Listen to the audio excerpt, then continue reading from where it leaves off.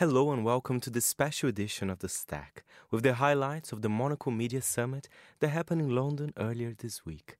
Among the highlights, journalist and broadcaster Christine Aucrin, Finnish news anchor Matti Ronka, BBC News presenter Michal Hussein, Zeit Magazine's Christoph Amend, Jeremy Leslie, Clarissa Ward, and Peter York.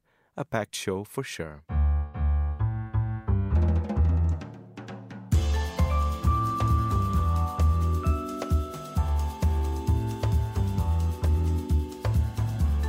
From Midori House in London, this is The Stack, 30 minutes of print industry analysis, and I am Fernando Augusto Pacheco. To start the show, Monocle's Tyler Brûlé, Andrew Tuck, and Tom Edwards spoke to journalist and broadcaster Christine Aucrin. Andrew, maybe we'll start with you to, I guess, a little bit of an ambition for the next 3 hours, but how you see the landscape at the moment. Part of this, of course, today is a celebration of 10 years of broadcast, but when you look at the state of media, maybe what do you want to hear or be reflecting on over drinks by 6:30 or so? Well, as an editor, what I hope is that we get to talk about something called stories and reporting, because I think over the last 10 years we've heard too much of this word content, and there's been a notion that what we're producing as journalists, as photographers, as people out in the field is just so much filler to go in between the gaps on the internet between ads and not really anything of value. And I think that what I want to come back to is the notion of what makes people pick up a magazine, go onto a website, to read a newspaper. How do you engage with people, and how do you come good on the promise of what journalism should be, which is delivering truths and looking at things that we all want to know about? Tom? Yeah, I guess one of the things that I'm most enthusiastic about is reassessing this idea that when people talk about traditional media, there's a temptation, I think, amongst some to use it pejoratively. And actually, the traditional values of journalism, storytelling, making a real investment, not just financial, in crafting those stories and building real communities and relationships with your readers, listeners, viewers, it takes a lot of time and it takes a lot of effort. And I think it's been an interesting moment to reflect 10 years into Monocle 24 as well, as almost 15 years of Monocle, what value you can deliver if you take that more long-term view.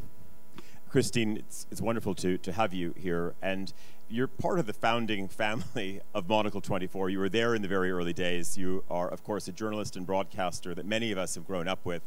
It was crucial that you became part of that moment to infuse not just a sense of the continent, but I think really having a global view on things. We talk increasingly about this Anglosphere, this sort of discussion that is only happening in the English world, and then we see the power and sometimes also just the alternative view, and I say alternative in a positive way, of the French media. But maybe just give us a little bit of a snapshot, just even rewinding to the start of France 24, how you've seen the landscape changing, and maybe also setting us up for some topics we want to discuss today. But yeah, what you see as challenges, whether within a French or European or even global context. Well, I believe that the challenges are pretty much the same. You know, the channel isn't that wide after all, except in some people's minds, unfortunately. By the way, it's wonderful to be back in London. It was a strange feeling, actually, at Gare du Nord, and sort of feeling like going into another universe. Anyway, no, I think it's pretty much the same. I think we've also gone through the same symptoms, being obsessed with technology and forgetting that what matters is actually stories, good stuff to look at, good stuff to read, good stuff to listen to. And I think that what has also showed, and probably the COVID moment has increased that awareness, is that we need strong brands. We need brands in the media, just like in any other aspects of our consumption, even politics, I'm afraid. And so the idea that with all these conspiracy theories, with all the garbage that goes on in the social media and so on and so forth, the only way to get through, and it works, is to build on strong brands. And I think the event this afternoon is very much to the credit of the brands you three have been able to develop. we get to see lots of owners of French newspapers and editors of French newspapers, and we're always struck by a slightly more positive conversation about how they're engaging with readers. A newspaper like Les Echos. Is that unusual that actually the newspapers are doing so well at this time? Is it a benefit, oddly, of these difficult times that people are returning to newspapers? Why do you think the news brands feel a little bit stronger in Paris at the moment? I think pretty much the same way our economies are picking up. I think there's an appetite, obviously on the advertising side, but also I think there's energy that hasn't been really used up or consumed, for 2 years, and it's out there. And I think also, at least in Paris, all these papers, editors, broadcasters have been humbled by a course of events which got totally out of hand and which nobody had forecast, obviously. And I think, again, as you, Andrew, pointed out, that the need to provide interesting stuff. And I'm particularly interested and fascinated with the boost for radio. Radio, which was supposed to be, really the obsolescent media, the old one. With the technology hasn't enslaved us. Quite on the contrary, it has given people much more freedom to choose and select. And the particular channel I work for, which is France Culture, which is the eyebrow, which was supposed to be so boring. Well, first of all, it's not boring, and second, we have increased our impact in incredible numbers. Like 4% a year. Why? Because I think that people are aware that just skimming over stories is just not good enough. And that is something which I think is good for all of us. That was Christine Aucrin, and what an afternoon it was.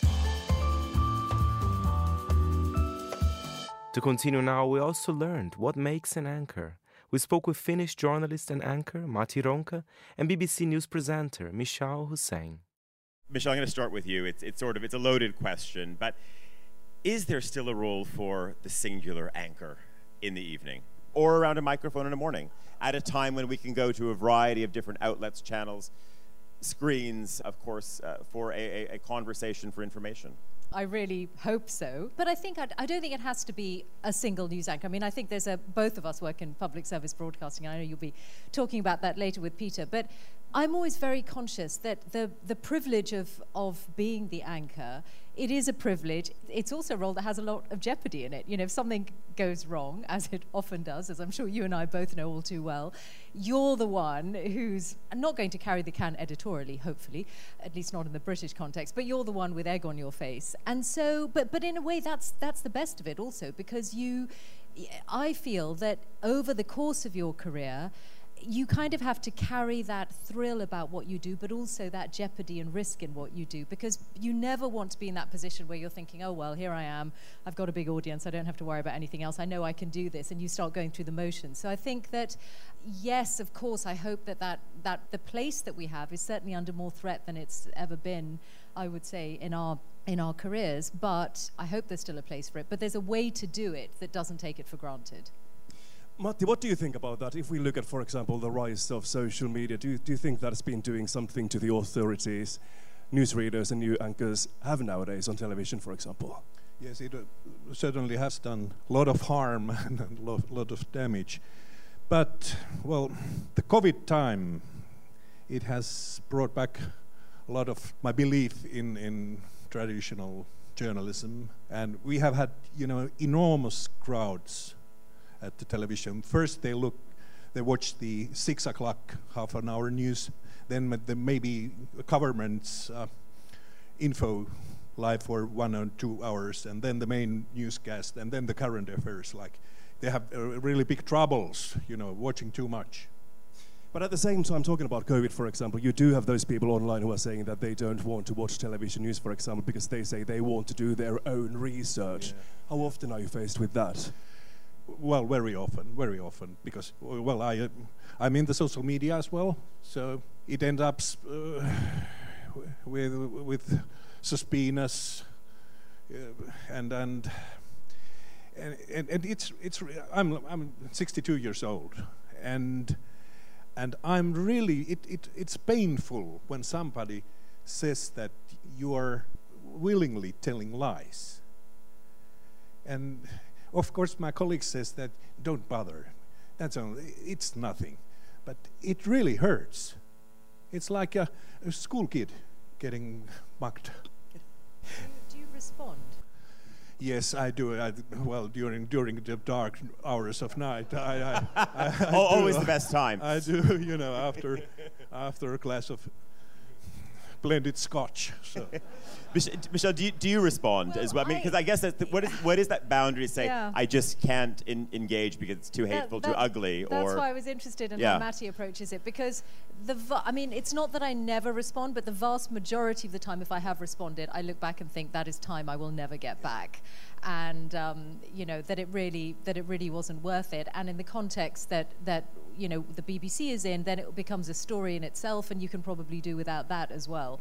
So I think generally not. But of course, COVID, everywhere has brought bigger audiences to news, and I think that it has really, it's good for all of us also to be reminded, why did we choose this life, this profession? Why do we do what we do? And the morning after the first lockdown, I was going to work at the Today programme, and it was just everything about it was so bizarre, hardly anyone in the building, everything changing overnight, and thinking, I need to ask some really basic questions of the government on air this morning, like, the shops are closed. Is it still okay, even I remember asking, is it okay, what are we allowed to buy online? It wasn't even clear that you were allowed to, buy toys or anything that wasn't an essential online. I mean, the most sort of the kinds of questions you never thought you would be asking, and there you were. So the public service part of it really, never felt more important as it did then.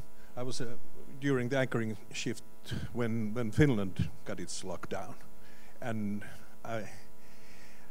I was able to say those historical words that this is something that haven't happened after the Second World War.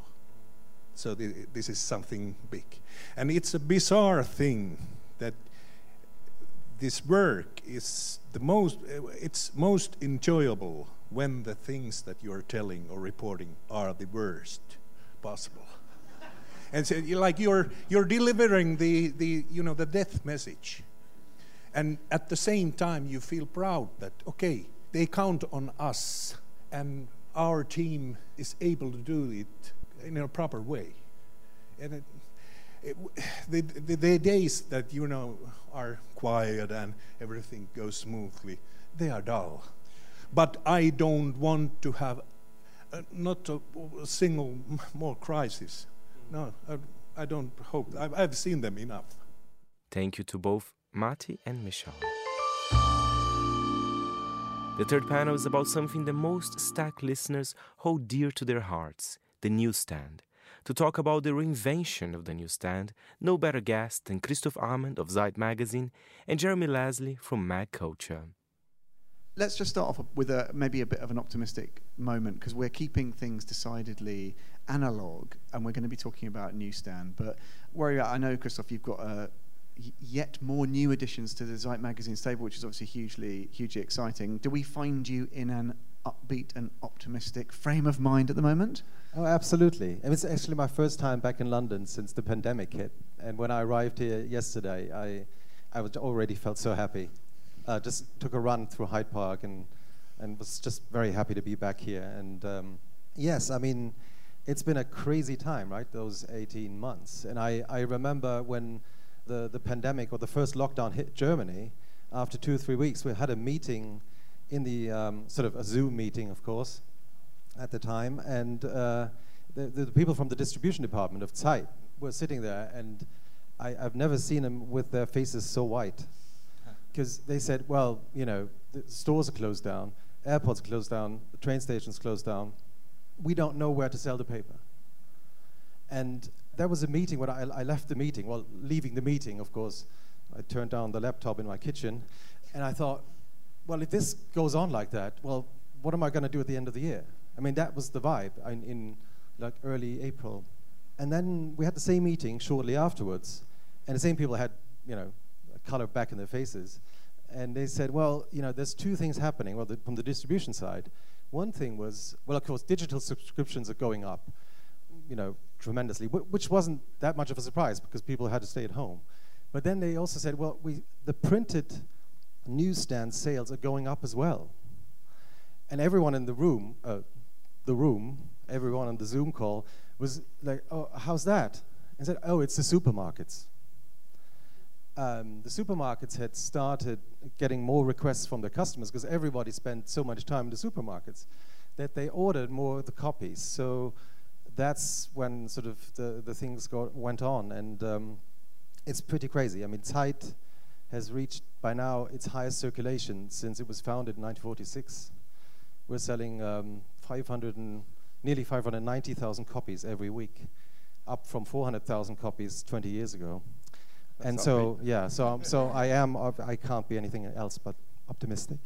Well, Jeremy, also, I visited Mug Culture on kind of a rainy day earlier this year, actually. And how did it feel for you to be classed as an essential business? Did you feel like an essential business at the time? You were one of the few doors that was open on that stretch of street when I came to visit you. We always feel like an essential business. You know, we're selling print magazines to a very loyal and dedicated audience. So. But yeah, technically we managed to squeeze into the newsstand category in this country, and we were allowed to stay open. Realistically, in fact, we weren't letting customers in, but we were doing click and collect using online. But we found, I mean, I'm going to add to the upbeat feel again, because we found we're busier than ever. I mean, we in both supply and in demand, more people are launching little independent small magazines of their own, perhaps because they had more time, no social life, nowhere to go. They got that project out of their hearts and into the shops, and people want to read more. I think, you know, again and again you hear about how things have shifted, jumped ahead 10 years, and part of that, of course, is that instead of just, you know, relying on computers for work and going home and probably watching some stuff on Netflix, now you're absolutely on Zoom, and then you're not even moving your room or your screen. You're then entertaining yourself on the same screen. People want time away from that, and people are buying magazines to give themselves a few hours on a Saturday afternoon away. So we're busier than ever.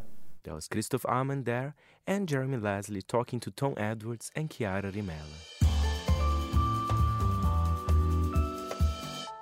And now a very interesting panel with Clarissa Ward, CNN's chief international correspondent. Clarissa, tell us what it was like for you being in Afghanistan at that time of such major change. Well, I think sometimes as a correspondent, you have the privilege of having a front row seat on history in the making, and this was one of those rare instances. We had been in Afghanistan already for 2 weeks. It was clear that the Taliban was on the ascent, but no one could have predicted such the fact that Kabul fell in a matter of hours with hardly a shot fired. And so you found yourself in this sort of dizzying position as a journalist, having covered this conflict for well over a decade, of what do we do? Do we go out on the streets? Are they going to try to hurt us? Are they going to try to kidnap us? What do we wear? How do we speak to them?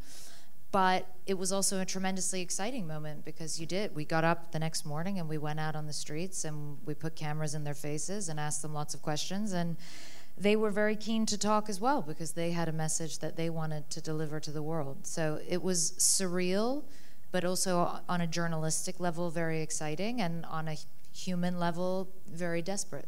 And I mean, that's not obviously the first time you've been in that kind of situation. You won awards for your work in Aleppo and in Syria. Yeah, I mean, I've been doing this now for over 15 years, and I've covered many different conflicts, Syria, Iraq, Afghanistan. I lived in Lebanon for years. I was in Georgia in 2008 during the Russian incursion. I was kidnapped in Ukraine by pro-Russian separatists. So I've been doing it for a long time, but I will say that it's a really unusual moment where you are just watching this epic scene unfold. And as the days went by in Afghanistan, and we saw Kandahar fall, and we saw Herat fall, and then they were at the gates of Kabul, and then we saw all the police and military in the streets of Kabul took their uniforms off. They were still manning their checkpoints, but they took their uniforms off. And you had this moment of realizing this is actually going to happen. After 20 years, in a matter of days, Afghanistan is going to be under the control of the Taliban again. And what an extraordinary thing just in the weeks leading up to the 20th anniversary of 9/11. I mean, just, I've never seen anything quite like that. And do you feel some kind of responsibility in being there to witness this, to write the first draft or report on the first draft of history as possibly one of the only Western voices? I think there's always a huge sense of responsibility. Whenever you're telling someone else's story, you want to make sure that you get it right. And you want to make sure that you're doing justice by the people who are experiencing this and who don't get to just hop on a plane at the end of it and go back home. And so for me, that's a really awesome sense of responsibility. And am I talking to the right voices? And am I making sure that those voices get a platform? And am I bearing witness to this moment? And it can be different in different contexts. In Syria, sometimes it was just about sitting down with someone who had lost a loved one or whatever it might be, and just letting them weep or talk. And it might not even end up on the evening news, but just to have the act of a journalist sitting there and listening and bearing witness and sharing that moment can be a sort of cathartic experience in and of itself, I think, for people in these situations. So it's not just about getting the product on television and getting the best version that you can out there. It's also about, I think, being a human being as well, and understanding that what for you as a journalist might be tremendously exciting, for people on the ground might be devastating. How have you seen it change, your work, over the last 15, 20 years? Well, there's a lot more women doing it now, which is great. But it's changed enormously as well, because the power of social media, which I found, I thought the last panel was super interesting, but from a journalist perspective, the power of social media has been enormous because it's allowed for a much greater, vibrant diversity of voices, which I think was definitely needed, and it's also allowed for citizen journalism. So what Hafez al-Assad was able to get away with in the 1980s in Hama, Bashar al-Assad, well, he was able to get away with it, but he wasn't able to get away with it without the world knowing about it, because there were people in those protests every single week holding their cell phones in the sky and capturing the massacres that were taking place. And so that's opened a tremendous amount of opportunity for journalists, but it's also come with some downsides, I would say, because there is perhaps been an inclination in some newsrooms that, well, this whole business of foreign correspondence is very expensive, and if we have people on the ground with their cell phones who can do it for free, basically, and then we can be in London and tell the story from here, then why wouldn't we do it that way? And I would argue that, you need both. You need both things. So I think there's been a lot of change in terms of how we aggregate information. It's also presented enormous challenges in terms of how we verify information. There's a huge amount of misinformation and disinformation out there, and it's very challenging as a journalist to try to wade through it all and see what you can independently verify and ultimately publish. Thank you, Clarissa. Always very inspiring.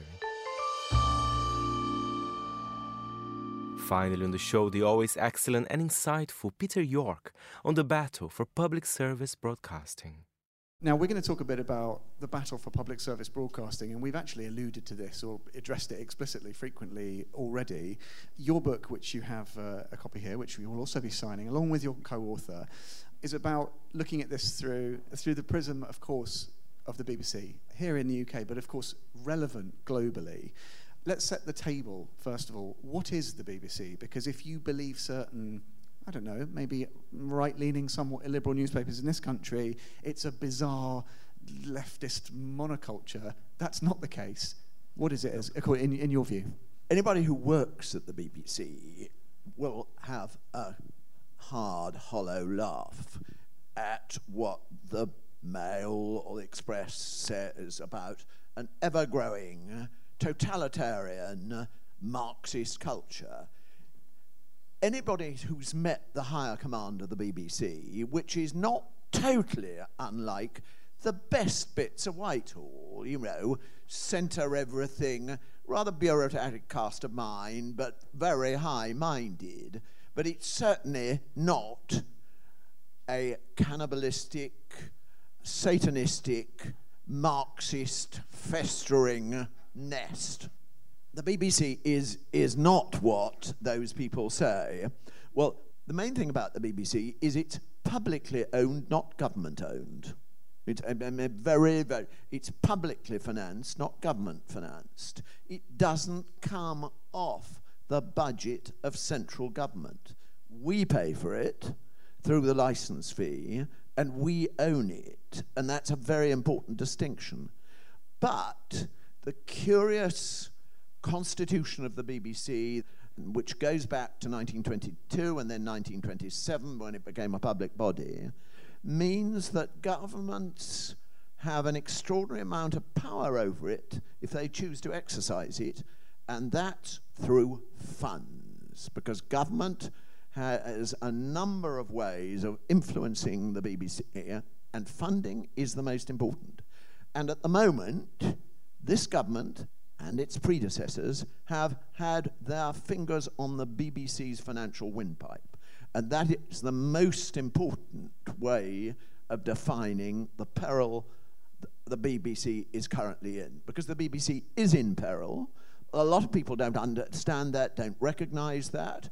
If you were to follow right-wing comedians on YouTube, you wouldn't, problem what problem? But there is a terrible problem. The BBC's real funding has slipped by 30% between 2010 and 2020. These are the calculations a very sensible and middling body called the Voice of the Listener and Viewer. Worse is to come. There is Nadine Dorries. Worse is to come. But it's very fascinating. The BBC in peril. Most people don't know it. If we lose it, we'd never get it back, and then we would be in peril. Now, I know that Monocle is absolutely fixated in Zurich. The University of Zurich, magnificent institution, did a study across the Western world looking at the relativity of national vulnerability to misinformation, and it set out the factors that make nations more or less vulnerable to misinformation. Having a strong, publicly owned, publicly financed public service broadcaster was one of the things which made a nation more resistant to disinformation, online disinformation. Thank you, Peter.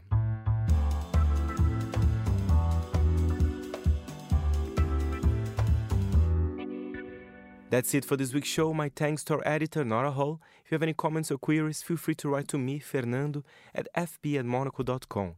And remember, we're back next Saturday at the same time. And of course, you can always listen to it again at monaco.com or subscribe to the show on Apple Podcasts and Spotify. And before we go, a little song for you, because, we that work in the media, it's all about expressing ourselves and showing the news to you. So this is Madonna, Express Yourself. You've been listening to The Stack. I'm Fernando Augusto Pacheco. Until next time, it's goodbye from me.